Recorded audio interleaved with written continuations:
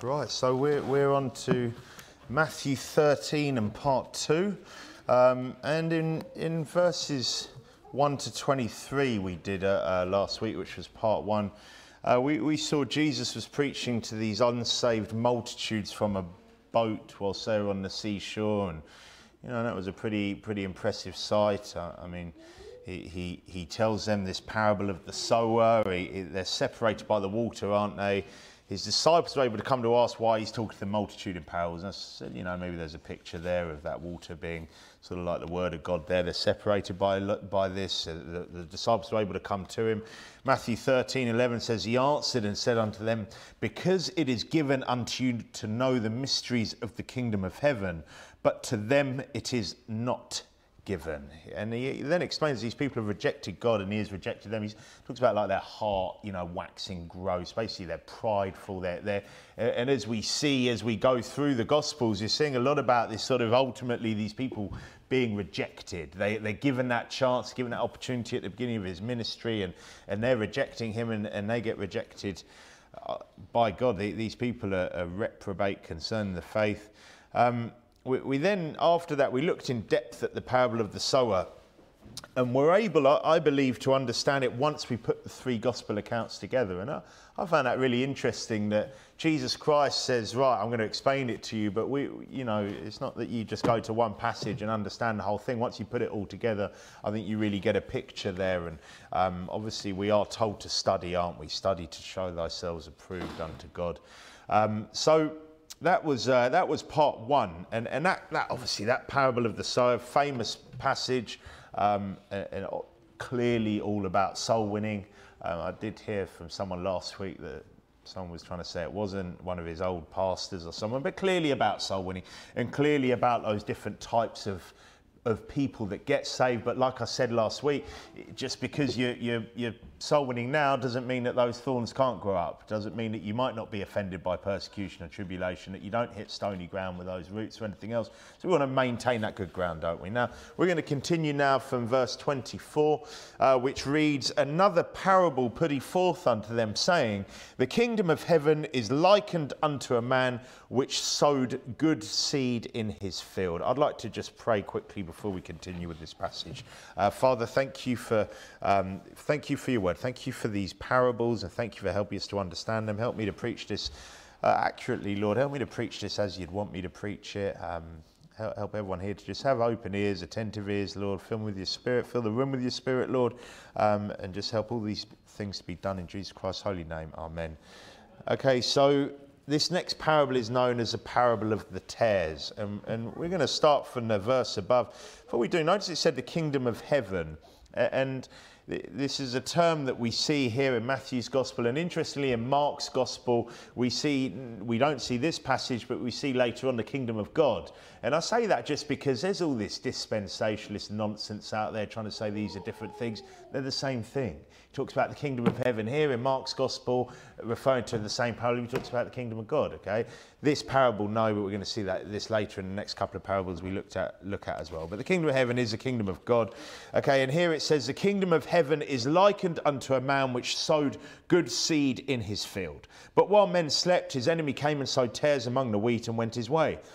But when the blade was sprung up and brought forth fruit, then appeared the tares also. So the servants of the householder came and said unto him, Sir, didst not thou sow good seed in thy field? From whence then hath it tares? He said unto them, An enemy hath done this. The servants said unto him, Wilt thou then that we go and gather them up? But he said, Nay, lest while ye gather up the tares, ye root up also the wheat with them. Let both grow together until the harvest, and in time of harvest I will say to the reapers, Gather ye together first the tares, and bind them in bundles to burn them, but gather the wheat into my barn. Now, like with the parable of the sower, there's an explanation to this one, which is pretty handy, isn't it, to have? But unlike the sower, like I said just a second ago, this parable is only recorded in Matthew's gospel. So we're really going to have to try and understand what we can from the explanation, from this one version of the explanation here. So jump forward to verse 36. We're going to hit this parable first for the explanation. So that's from verse 36, where it says, Then Jesus sent the multitude away and went into the house, and his disciples came unto him, saying, Declare unto us the parable of the tares of the field. He answered, said unto them, He that soweth the good seed is the Son of Man. The field is the world, the good seed are the children of the kingdom, but the tares are the children of the wicked one. The enemy that sowed them is the devil. The harvest is the end of the world, and the reapers are the angels. Excuse me. As therefore the tares are gathered and burned into fire, so shall it be in the end of this world. The Son of Man shall send forth his angels, and they shall gather out of his kingdom all things that offend, and them which do iniquity, and shall cast them into a furnace of fire. There shall be wailing and gnashing of teeth. Then shall the righteous shine forth as the sun in the kingdom of their Father. Who hath ears to hear, let him hear. Now, with that in mind then, so bearing that in mind, that explanation afterwards, we're going to look again from verse 24. So verse 24 says, Another parable put he forth unto them, saying, The kingdom of heaven is likened unto a man which sowed good seed in his field. So this is Jesus Christ sowing children of the kingdom into the world. What does that mean? Well, Galatians 3:26 says, For ye are all the children of God by what? Faith in Christ Jesus. Jesus Christ, death, burial and resurrection, and really the word of God, Jesus Christ is the word of God, sows believers into the world, doesn't it? Okay, that's how we're sown into the world. So we obviously we don't look at this through Calvinist glasses or something else. We're sowed by faith in Jesus Christ. Okay, now verse 25 says, But while men slept, his enemy came and sowed tares among the wheat and went his way. Now, the men sleeping, we don't see an explanation as to who they are. They are either the rest of the world, you could say. You know, the rest of the world does seem to sleep when all this stuff goes on. They don't really seem to have a clue, do they, about what children of the devil are, which is what we're going to see, what real believers are, or anything else. Seem to be completely asleep to it all. Or it could even be believers here, couldn't it, as well? Could be the men or the believers who don't, and again, like the world, the vast amount of believers seem to be asleep to all of this as well. Don't really seem to have a clue what a false prophet is or any of the rest of it. And I'm talking about genuine believers as well. The vast majority of people who get saved will never, sadly, get to the point of really understanding most of this. Now, they're able to, they just don't, sadly, do that. His enemy is the devil, and the tares are his children. So the devil sows his children among God's children. That's what it says, doesn't it? What are tares? Well, this is talking about a weed called a darnel, apparently, which is a common, this common weed that looks identical to wheat until the fruit appears. Okay, so it's until the fruit appears. So what can we learn from just this from at this point now? Well, the obvious thing is that the devil sows his children amongst God's children. Okay, that's the obvious thing, isn't it? And look, I say that, and before I do, in case you're just wondering, well, who are his children? Who are the devil's children? Is this some offspring of Eve? Yeah, no, it's not some offspring. I mean, that is ridiculous, isn't it? Is it basically everyone over 7 foot tall? Are they the children of the devil because some sort of, strange giant breeding? No, this is talking about reprobates. Reprobates. Specifically here we're talking about the false prophet types, but children of the devil, reprobates. Turn to Acts 13. Let me have a look at this quickly. Well, I read John 8:44, where Jesus said in John 8:44, you're turning to Acts 13, John 8:44, Jesus said to these Christ-rejecting reprobate Jews, Ye are of your father, the devil, and the lusts of your father ye will do. Now, these Jews aren't 7 foot tall. No, they're not some sort of offspring of the devil and Eve. Well, no. He says here, he was a murderer from the beginning and abode not in the truth, talking of the devil, because there is no truth in him. When he speaketh a lie, he speaketh of his own, for he is a liar and the father of it. He said to them, Ye are of your father, the devil. They then tell him that he has a devil, something that Jesus said hath never forgiveness. Yeah? Okay, this is something that reprobates do, would call Jesus possessed by a devil. Now in Acts 13, where you've turned, Paul and Barnabas are preaching in Cyprus. And when they had gone through the isle unto Paphos, they found a certain sorcerer, a false prophet, a Jew, whose name was Bar Jesus. So this guy's a false prophet. His name apparently means the son of Jesus. And you can imagine there are probably some false prophets out there claiming this sort of thing, don't they? This guy is a false prophet, it says here. He's a Jew, he's a false prophet, his name's Bar-Jesus, which was with the deputy of the country, Sergius Paulus, a prudent man, who called for Barnabas and Paul and desired to hear the word of God. But Elymas, the sorcerer, for so is his name by interpretation, withstood them, seeking to turn away the deputy from the faith. So what is this false prophet's goal here? To turn away the deputy from the faith. Yeah, that's his goal.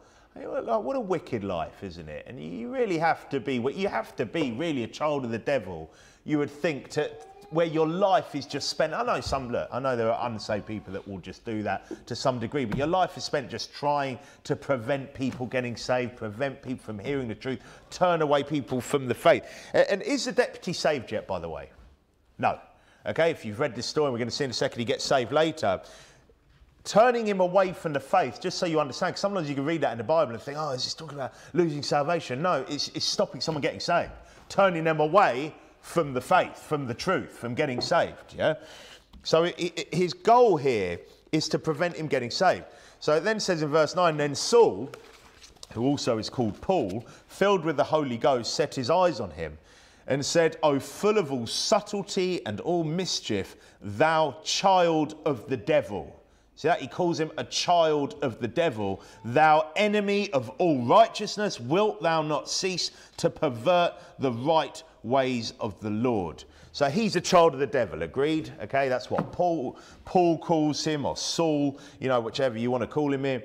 He's a reprobate false prophet. What are his characteristics? Subtlety. He said he's full of all subtlety.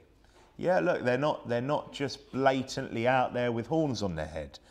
Subtlety, full of all mischief as well. So he's trying, and this isn't talking about, cheeky chappy, like naughtiness, sort of pranks and things like that. This is talking about basically like he's full of wickedness. Okay, he's full of all mischief. He says, wilt thou not cease to pervert the right ways of the Lord? So again, what's one of his characteristics? This false prophet, this child of the devil, perverting the right ways of the Lord. Now, notice how it said the right ways, plural, of the Lord. Because again, I think sometimes there's a common feeling out there that, well, a false prophet, all they're really doing is preaching a false gospel. That's what a false prophet does, preach the false gospel. Otherwise, they're really a false prophet. But it's the right ways of the Lord. Now, look, just to get this right, everyone who preaches is going to preach things wrong sometimes, okay? I'm going to preach stuff wrong. I'm sure I've preached many things wrong already, okay, from this pulpit. But there's a difference between purposely trying to pervert the right ways of the Lord and being human and sometimes getting things wrong, yeah? And someone who's purposely doing that, it doesn't just have to be the gospel. And yes, they're unsaved, okay? They're unsaved, but it's not always just that. They can be very clever with it, yeah? For example, the Calvinist sounds like he sounds like he's got the gospel right, yeah? Grace through faith, etc., etc., etc. But he's perverting the right ways of the Lord, isn't he? Okay, and these guys preaching this stuff are false prophets all day long. How do you stand there and preach that wicked false God? And it's wicked, isn't it? Or many different, you can think of many different types, can't you? Many different types of people. And as we're seeing here and we're going to talk about is those sown amongst that appear to be like believers. And for us, obviously, they'd have to appear to be pretty much like believers. In other parts of Christianity, in inverted commas, some believers who got saved by you, who you knocked on the door, they might go away and believe that completely queer as you like Catholic priest is actually saved. But that is a type of false prophet, isn't it? Okay, it's quite an obvious one to us, but not to everyone, okay? So here, this guy, though, he's full of all subtleties and mischief, and he doesn't cease. He says, wilt thou not cease to pervert the right ways, plural, of the Lord? And just quickly on that, like we've seen here, and many churches will see, when people, these types of people, it won't just be the gospel. They'll be in there trying to pervert the right ways, trying to encourage people into all different types of sin, trying to encourage the church into certain things which are against the doctrines of the Lord, of the Word of God, against what's being preached, against the leadership, all those sorts of things. They're perverting the right ways of the Lord. Okay, verse 11 says, and now behold, the hand of the Lord is upon thee, and thou shalt be blind, not seeing the sun for a season.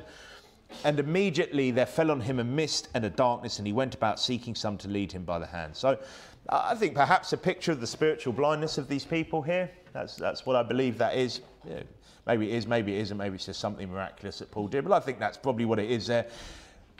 Because, you know, these guys, they are spiritually blind. See, they can talk a good game. And many people can talk a good game. And we've seen this with people. You know, I remember one guy once stood up here and by all accounts, he basically just re-preached a part of a sermon of a pastor that someone happened to have seen preached before. And so you can appear to be right, yeah? You can appear to preach, you can appear to know what you're talking about and everything else. But ultimately here, this guy needed leading by the hand. They need leading. They need, because they don't really understand the Word of God. They can't really open their Bible and preach clearly, accurately the Word of God. They have to just copy. They have to just pretend to be someone else. They need leading by the hand, like we see this guy here, because they don't really understand.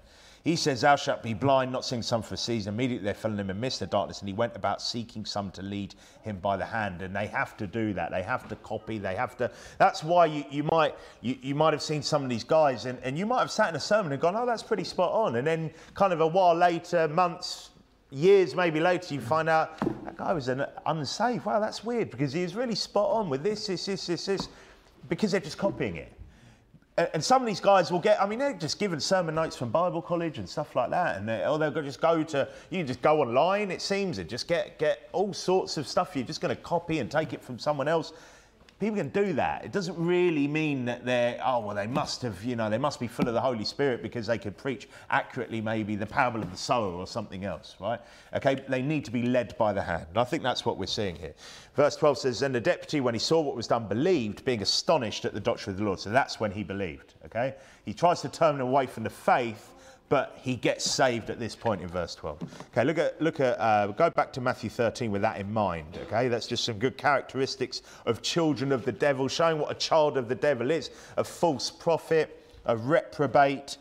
Back to Matthew 13 and verse 25 says, but while men slept, his enemy came and sowed tares among the wheat and went his way. So these particular false prophet infiltrator types here look just like the children of God. Okay, they look just like him. He said here, his enemy came and sowed tares among the wheat and went his way. Matthew 7:15, that Taverner said, beware of false prophets which come to you in sheep's clothing, but inwardly they're ravening wolves. Notice it's inward. Inwardly, not outwardly, inwardly they are ravening wolves. Okay, the field though, just to make this clear, because you could look at this passage and just want to just kind of shove it into church life. But what was the field? It wasn't the church, was it? The field was the world. They're everywhere. These people are everywhere. Okay, it's not just in the church. They infiltrate everywhere. We were talking about it on the other day, just with Brother Hoon. I think maybe Brother Dan as well. There's a couple of us just talking about the early UK soul winning days. This is long before church.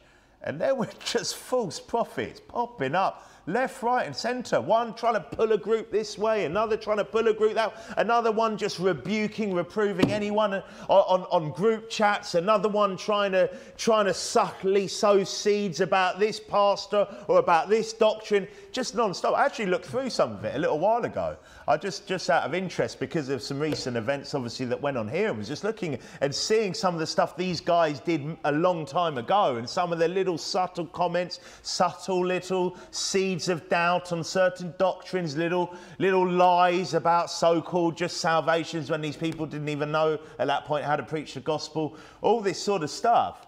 And these people, they're everywhere. And because there's, again, I was guilty of it. I remember when I first started, you know, finding some other believers who were preaching the gospel. I was like, yeah, great. There's, you know, just these people, they're out there listening to the right preaching. They must be saved. They must be good people. And then it started to become a bit shocking. You know, and you're seeing these people get kicked out, kicked off the group. You're seeing just all these weirdos popping up, and you just don't expect it. And you're not looking out for it either. And it's just bizarre. And that's before you even have a church.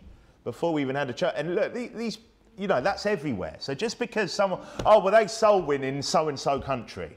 Oh, and they've cut, oh, well, they must be all right. Oh, it must be all right because they're a soul winner. They must be all right because they're getting together and going out. So it doesn't mean nothing, does it? It really doesn't. And we're going to see this in a minute. So, okay, like I said, it's not just the church. They are everywhere. Okay, it says here, but when the blade was sprung up and brought forth fruit, then appeared the tares also. So when did the tares appear? When the fruit was brought forth.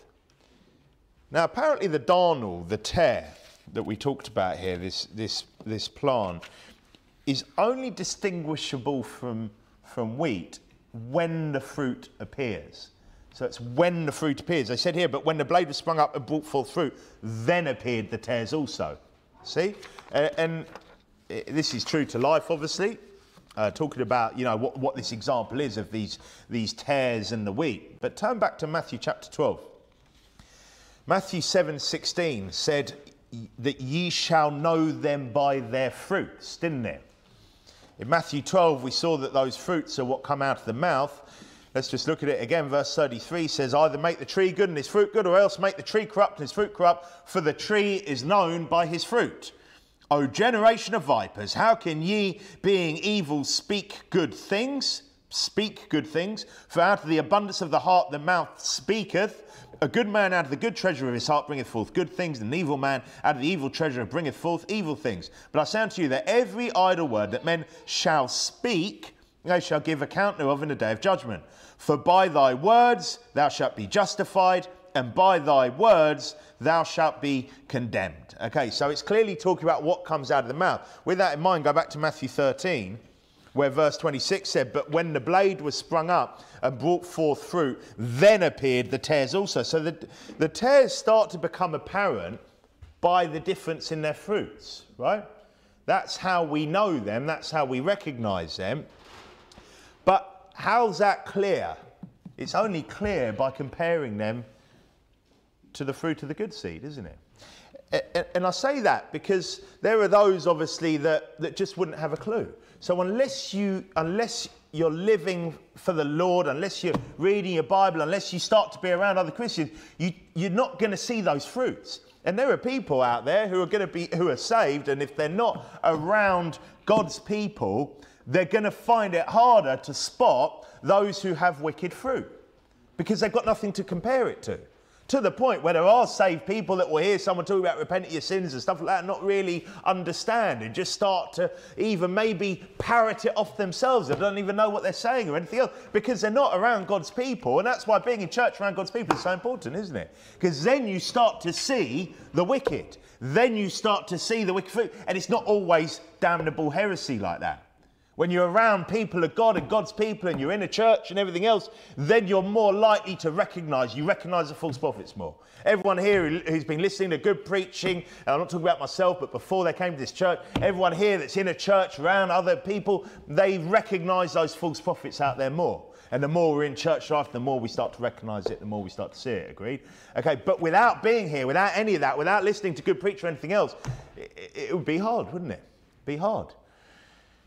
So here it's when they bring forth fruit. And here's what's also so good about this parable. The darnel, okay, the tare that we see here. The tare's fruit seeds are apparently a strong soporific poison.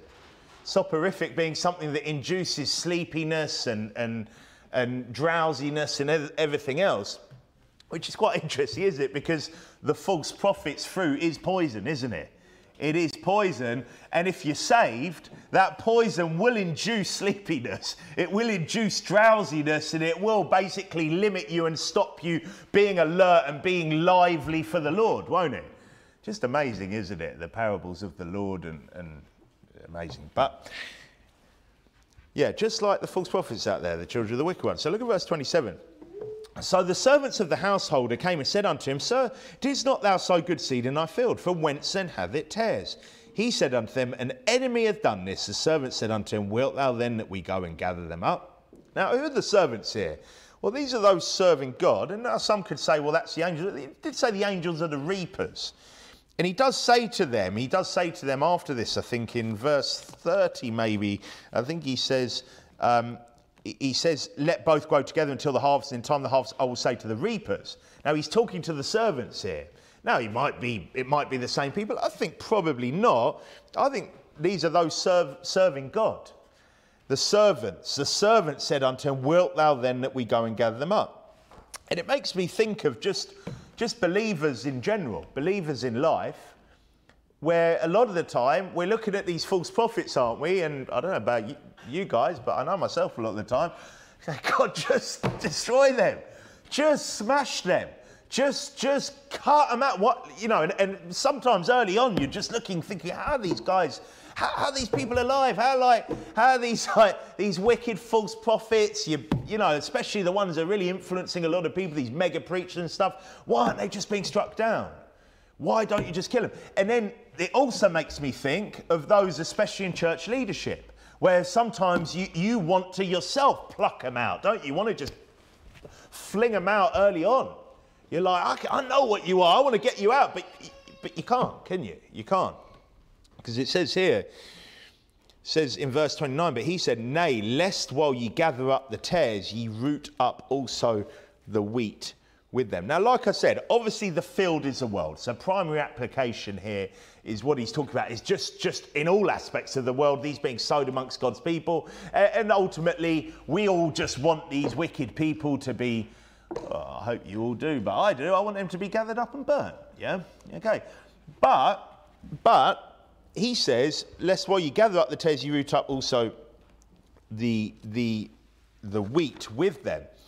And there's a couple of problems here, because, and this is what he's explaining, is even though the fruit is showing at this point, so we can recognize them. So sometimes at that point you can see what they are, you can see their fruits. They're so close to the wheat, aren't they? Okay, so now he's not saying that the wheat are going to get burnt with unquenchable fire, but they're going to get rooted up. What are they going to get rooted up from? Well, for me, I would say probably, thinking about, turn to Psalm 92:13, says, those that be planted in the house of the Lord shall flourish in the courts of our God. We want to stay planted in the house of God. We want to stay planted. We want to stay planted in the things of God, rooted, strong in the things of God. And you could say that maybe if you're seeing just these people that you believe are real saved Christians, you believe, and you're seeing them just getting destroyed and everything else, maybe that's gonna uproot you a little bit. Maybe that's going to affect you. In church leadership, if you look at it on that small scale, another application of this, and let's be honest, if I'd started kicking out some of those people several months ago, and even if I've got a second witness to, say for example, I'd kicked out Ben Franklin because I'd had a couple of witnesses to his attempted trading with people in church. You're telling me that maybe not more people here would have been like, no, that was harsh, brother. He's a good guy, and the people that have been conned by him. Okay, because look, and that's not a slight on anyone. Look, that's what their goal is to cut. People would have been like, no, that's not enough. If I'd kicked out Dorian and Elena because of her breaking rules week after week after week, just blatant in everyone's face, and I'd just gone like, right, that's enough, you're causing division in our church, get out, yeah? Do you think that a lot of the church wouldn't have maybe started to question my leadership then? And gone, a bit harsh, brother Ian, come on, people can be like that. Some people just find it hard, to adapt, they're just quite strong personalities, etc. Now, I could see the fruits of them, and look, I didn't, I wasn't 100, you're always trying to give them the benefit of the doubt, but deep down, but it wouldn't have been enough, would it? Yeah, if I'd kicked out Alex for a lot of his kind of pervy, weird ways, you think that, look, people here wouldn't have been like, come on, man, he's just a bit different. He's just very touchy-feely and everything else. And those people would have then possibly been uprooted from our church, yeah?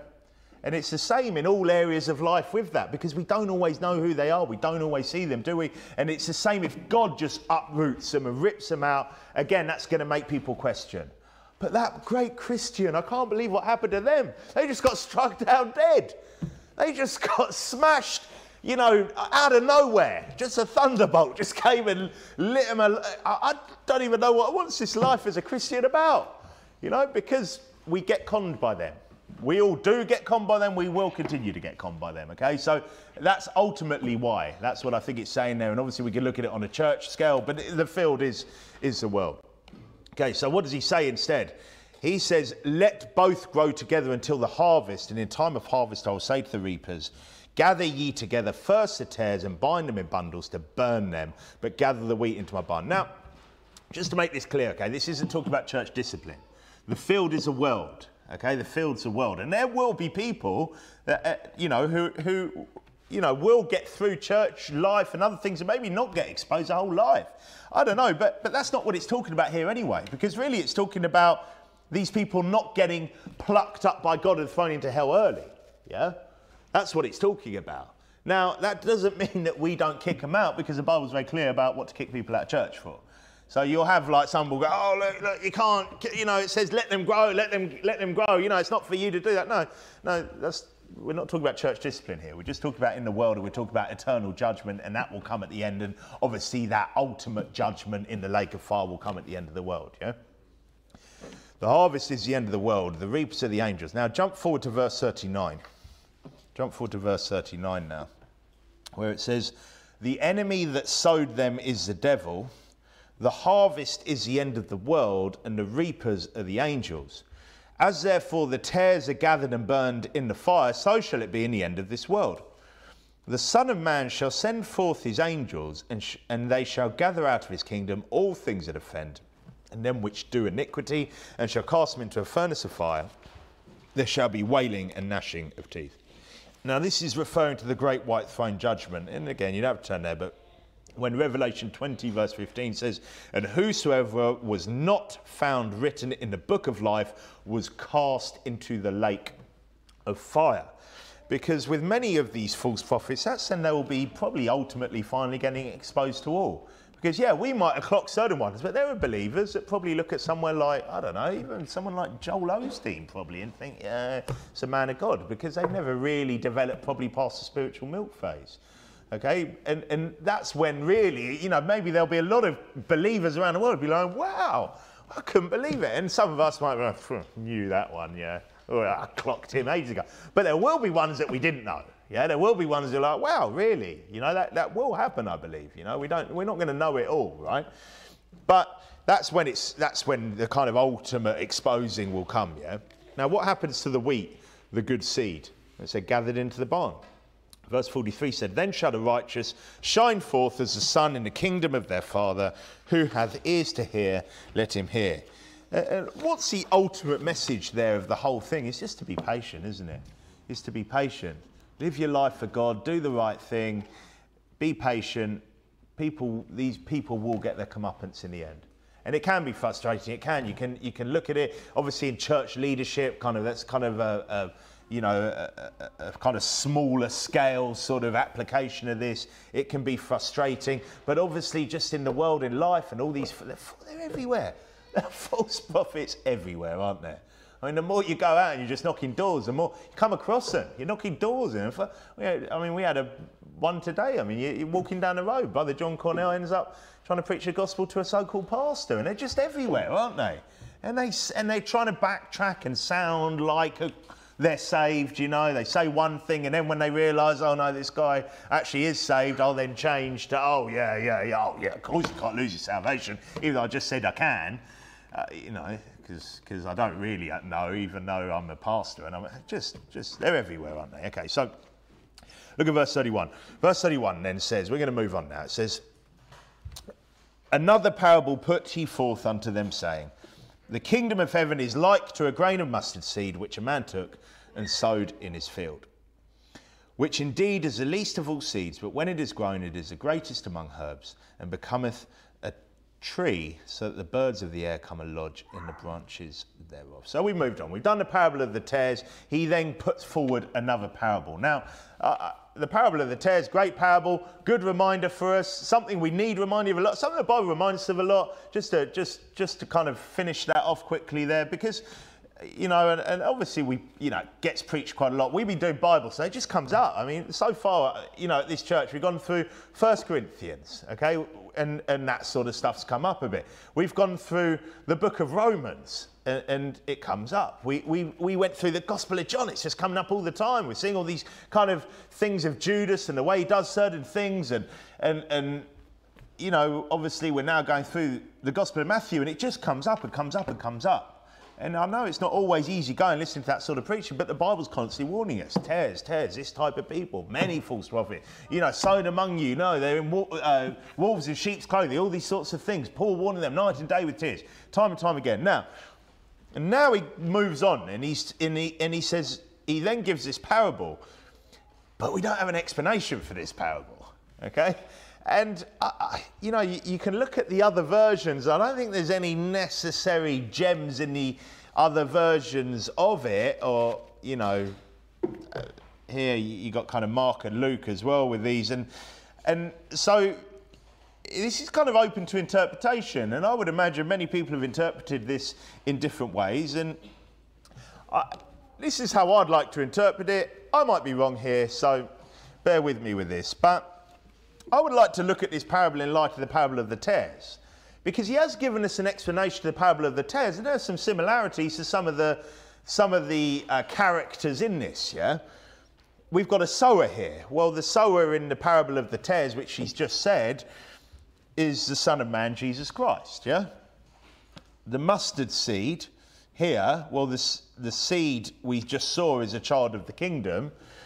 And the field, you could say, is the world, right? So you've got the sower here, maybe that's Jesus Christ, the mustard seed, the child of the kingdom, the field, the world. The child of the kingdom, a new believer, is sown by faith in Christ, but for me is often the least of all men, yeah? You turn to 1 Corinthians in chapter 1, the child of the kingdom, that new believer, that believer in general, especially when a new believer is often the least of all men. 1 Corinthians chapter 1 and verse 26. 1 Corinthians 1:26 says, "For ye see your calling, brethren, how that not many wise men after the flesh, not many mighty, not many noble are called.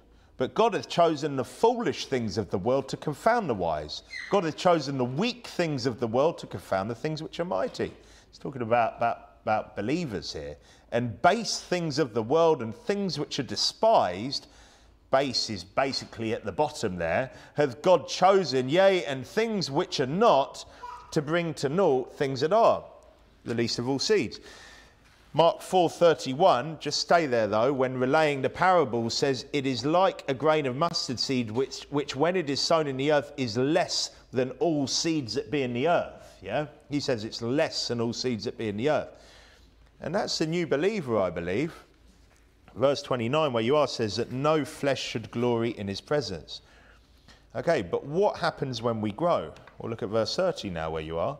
"But of him are ye in Christ Jesus, who of God is made unto us wisdom and righteousness and sanctification and redemption, that according as it is written, he that glorieth, let him glory in the Lord." Okay, so if you go back now to the parable where we are, in verse 32 in Matthew 13 says, verse 32 says, "Which indeed is the least of all seeds, but when it is grown, it is the greatest among herbs, and becometh a tree, so that the birds of the air come and lodge in the branches thereof." And mustard plants get really big, don't they? They get apparently very big. They're kind of the greatest ones. They can look like trees. And I believe that this parable is about the growth a believer can achieve. Oh, didn't it say the kingdom of God? Well, it also said the kingdom of God about the parable of the tares. Okay, and that's talking about wicked ones getting sown amongst believers. Okay, it's just truths of the kingdom of God. Okay, truths of faith. Yeah, and here I think it's the growth a believer can achieve. Psalm 1. You don't have to turn now. I think everyone knows these verses. Says, "Blessed is a man that walketh not in the counsel of the ungodly, nor standeth in the way of sinners, nor sitteth in the seat of the scornful. But his delight is in the law of the Lord, and in his law doth he meditate day and night. This is a blessed man. And he shall be like a tree planted by the rivers of water, that bringeth forth his fruit in his season. His leaf also shall not wither, and whatsoever he doeth shall prosper." That's how I see that. I think that's just kind of the showing the difference that comes from someone who's the base amongst men, the lowest among men, and ultimately they become really full of wisdom, because so many here can testify for that. No, we're not all great. No, it all comes from the Word of God. But how much I hope has everyone grown here just reading the Word of God, just doing the things of God, just living for God, and growing in so many aspects of your life and ways of your life that you probably couldn't have imagined before. And that's what I think it's talking about here, to the point where the birds of the air come and lodge in a branch. So obviously it's talking about just being basically like a shelter for many. I know some would try, it's talking about the fowls or something. It's not, I don't think you could relay it to then the fowls as we saw in the parable of the sower. So that's what I believe there. Then verse 33, he then says, another parable spake he unto them. The kingdom of heaven is like unto leaven, which a woman took and hid in 3 measures of meal till the whole was leavened. Now, leaven being a sourdough type starter, basically yeast, yeah? Meal being flour. Now, the analogy for me is how the leaven can multiply, okay? Not just 1 measure of flour, but 3 measures here, isn't it? And it's the same, obviously, leaven's used when talking about sin. And again, you could look at this and go, well, isn't leaven constantly talking about sin? Yeah, it is, but sin does that as well. Sin multiplies, and ultimately it's talking about the multiplication here. Sin multiplies, a little leaven leaveneth the whole lump. But in the same way here, I think it's talking about, well, it says the kingdom of heaven is like unto a leaven, which a woman took and hid in 3 measures of meal till the whole was leavened. It basically keeps multiplying and multiplying, and that's what you see when you kind of put yeast in something, and the now leavened dough can also be used as leaven. So that's kind of what this leaven they use. It's basically dough which is so sort of like ultra fermenting that it can be used to then just ferment big amounts of flour, and then that can then be used to become this sort of like a sourdough starter, yeah? Now, with that in mind, and multiplying, Romans 1:17 says, for therein is the righteousness of God revealed from faith to faith, as it is written, the just shall live by faith. So our multiplication as believers comes from us going and getting others saved, doesn't it? Okay, that's how it comes. And it, like here, where the leaven has contact with the rest of the meal, the grain, and it just ferments and rises. In the same way, when we go out and we preach the gospel, we get other people saved and the kingdom of heaven multiplies, right? That's what I think it's talking about. And it was something, I just did it quickly on a calculator. I'm sure I've heard this preached somewhere before. But if one Christian got 10 people saved, yeah, and they might have got many other people saved, but if 10 of those people saved went and got 10 people saved each, and those people went and got 10 people saved each, yeah, if everyone did that, it would take, I think, only 10 times that to basically get the whole world evangelized. It would take, you could say 10 generations, but it doesn't even have to be generations. If I went out and got 10 people saved, and those 10 people each got 10 people saved, and those people each got 10 people saved, it would only take 10 lots of that to get the whole world saved. That's how it should be, shouldn't it? That's how it should be.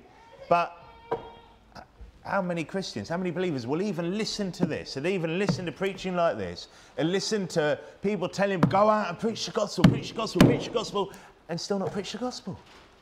And that's how people get saved. That's how the kingdom of heaven multiplies, like hiding a bit of leaven in three measures of meal here. Measures a large amount as well. And yet, still, soul winning's for other people. Soul winning's for someone else. Oh, what a difference we could all really make, huh? And so often we don't. And it's sad, isn't it? Now, that's what I believe that's about there.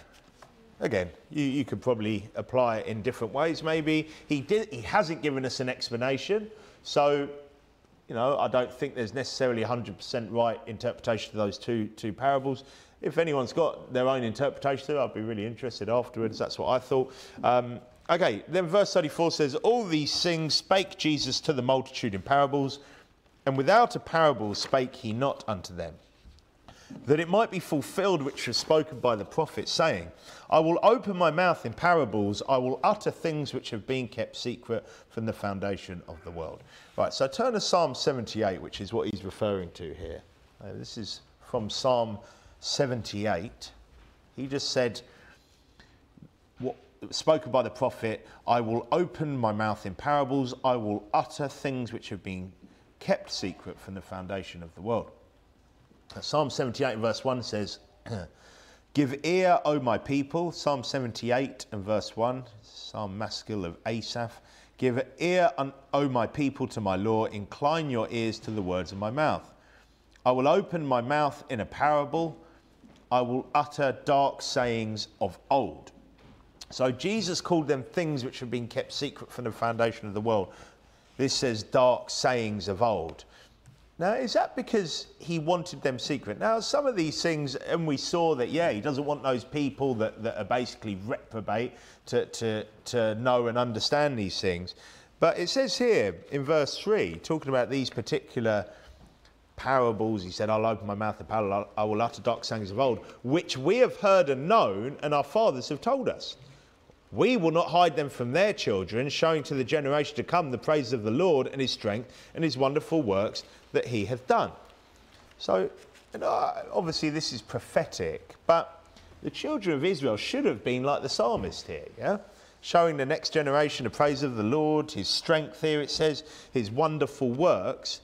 And it said in verse 5, for he established a testimony in Jacob and appointed a law in Israel, which he commanded our fathers, that they should make them known to their children. Yeah? So they were commanded to do that as well, weren't they? Verse 6, that the generation to come might know them, even the children which should be born, who should arise and declare them to their children. They failed to do this, didn't they? Which is why when Jesus arrived, it was such a spiritual mess. And it's not just because of, yes, there were some wicked people. Yeah, there were some false prophets. Yeah, the enemy sowed tares amongst the wheat. Yeah, but there was a lot of people there that just failed. They just failed to educate those, the next generation. It says in verse 7 that they might set their hope in God and not forget the works of God, but keep his commandments, and might not be as their fathers, a stubborn and rebellious generation, a generation that set not their heart aright, and whose spirit was not steadfast with God. And this was, unfortunately, what was the status quo in Judea, wasn't it? Jesus is talking in parables, uttering dark sayings, but for many of these, it's too late, isn't it? For many of these people that he's talking to, they're done. It says that they've shut their ears, they've shut their eyes, he's done the same to them, they're done, they're reprobate. Now, they can't understand. Now, like I said, they've chosen to reject, yeah, but who was commanded to teach them right as children? Their fathers. Their fathers, that's what it said here, that they were commanded to do that, right?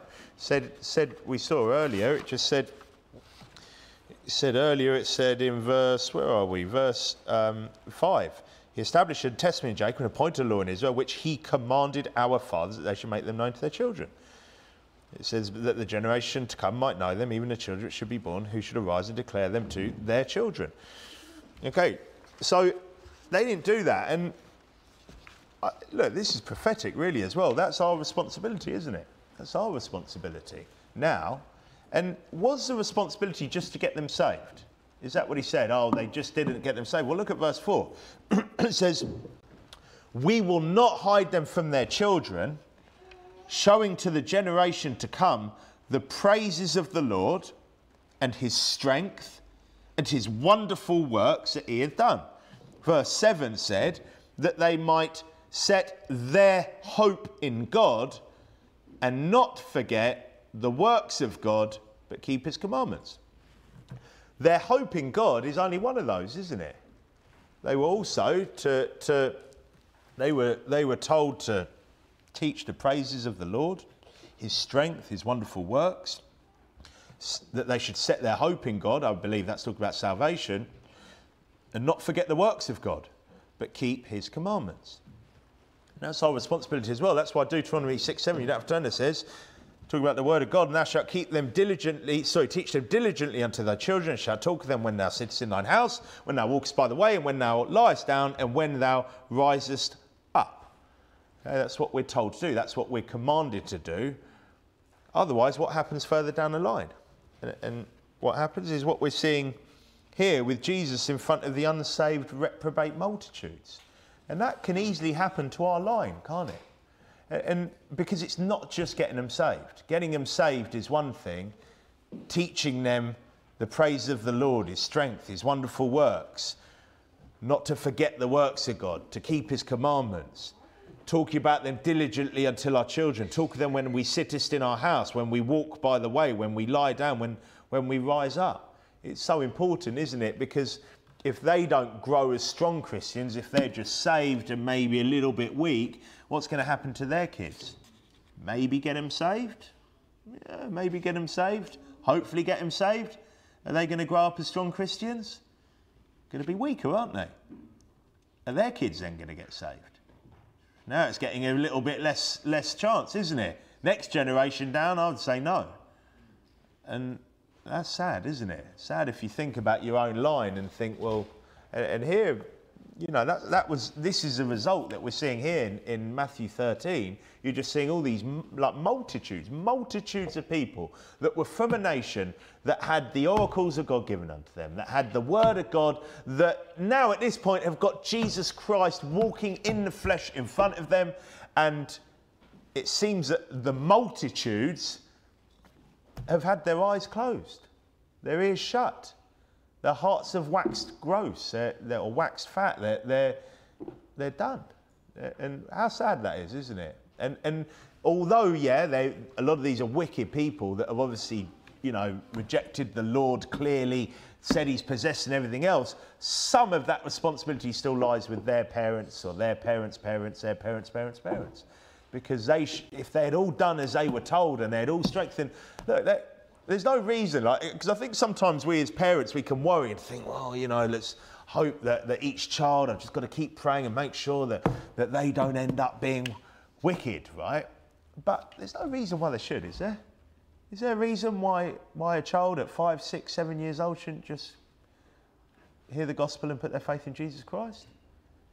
I don't see any reason why they shouldn't. So what's the issue? The issue really is, as you go further down the line, is those that then stop preaching the gospel, stop even knowing how to preach the gospel. Yeah, look, all of us here, I'd see no reason why all our kids aren't going to be, you know, all going to be saved. But are they all going to go on to save their kids? Or are they all going to go on? Maybe that'll be all right. Maybe they'll go on to save their kids. But are they going to go on to inspire their kids to then live for God and save their kids? And that's what we want, isn't it? Because that's another way that we'll multiply, like we talked about before. Like the leaven in the lump, is by making sure that we raise our kids as godly children, godly kids that are going to go and keep doing that, going further down the line, and go out and preach the gospel to others as well. Okay, if we go back to Matthew 13, verse 36, it said, then Jesus sent the multitude away. I mean, that's pretty clear there, isn't it? He just sends them away. They're unsaved, they're reprobate, he just sends them away. Wait a second, what happened to, you know, Jesus, just peace, love, and arm around everyone? And no, they're wicked. They're wicked. They've rejected him, they've called him possessed. He's preached some parables that they don't even understand. He hasn't even explained it to them, and then he sent them away. He's like just made a point with them, really, hasn't he? He's just used them to make a point. And went into the house, and his disciples came unto him, saying, declare unto us the parable of the tares of the field. It's his disciples he declares it to, right? And it's too late for most of these people now. The rest of these multitudes. And then verse 37, as we saw, he answered, said unto them, he that soweth the good seed is the Son of Man. That's the title he gives himself. The field is the world, the good seed are the children of the kingdom, but the tares are the children of the wicked one.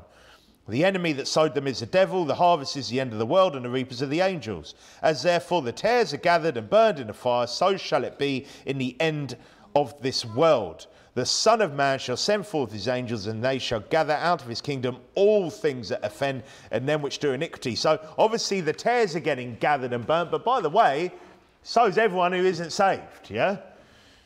And shall cast them into a furnace of fire. There shall be wailing and gnashing of teeth. And that is a reality. That is the truth.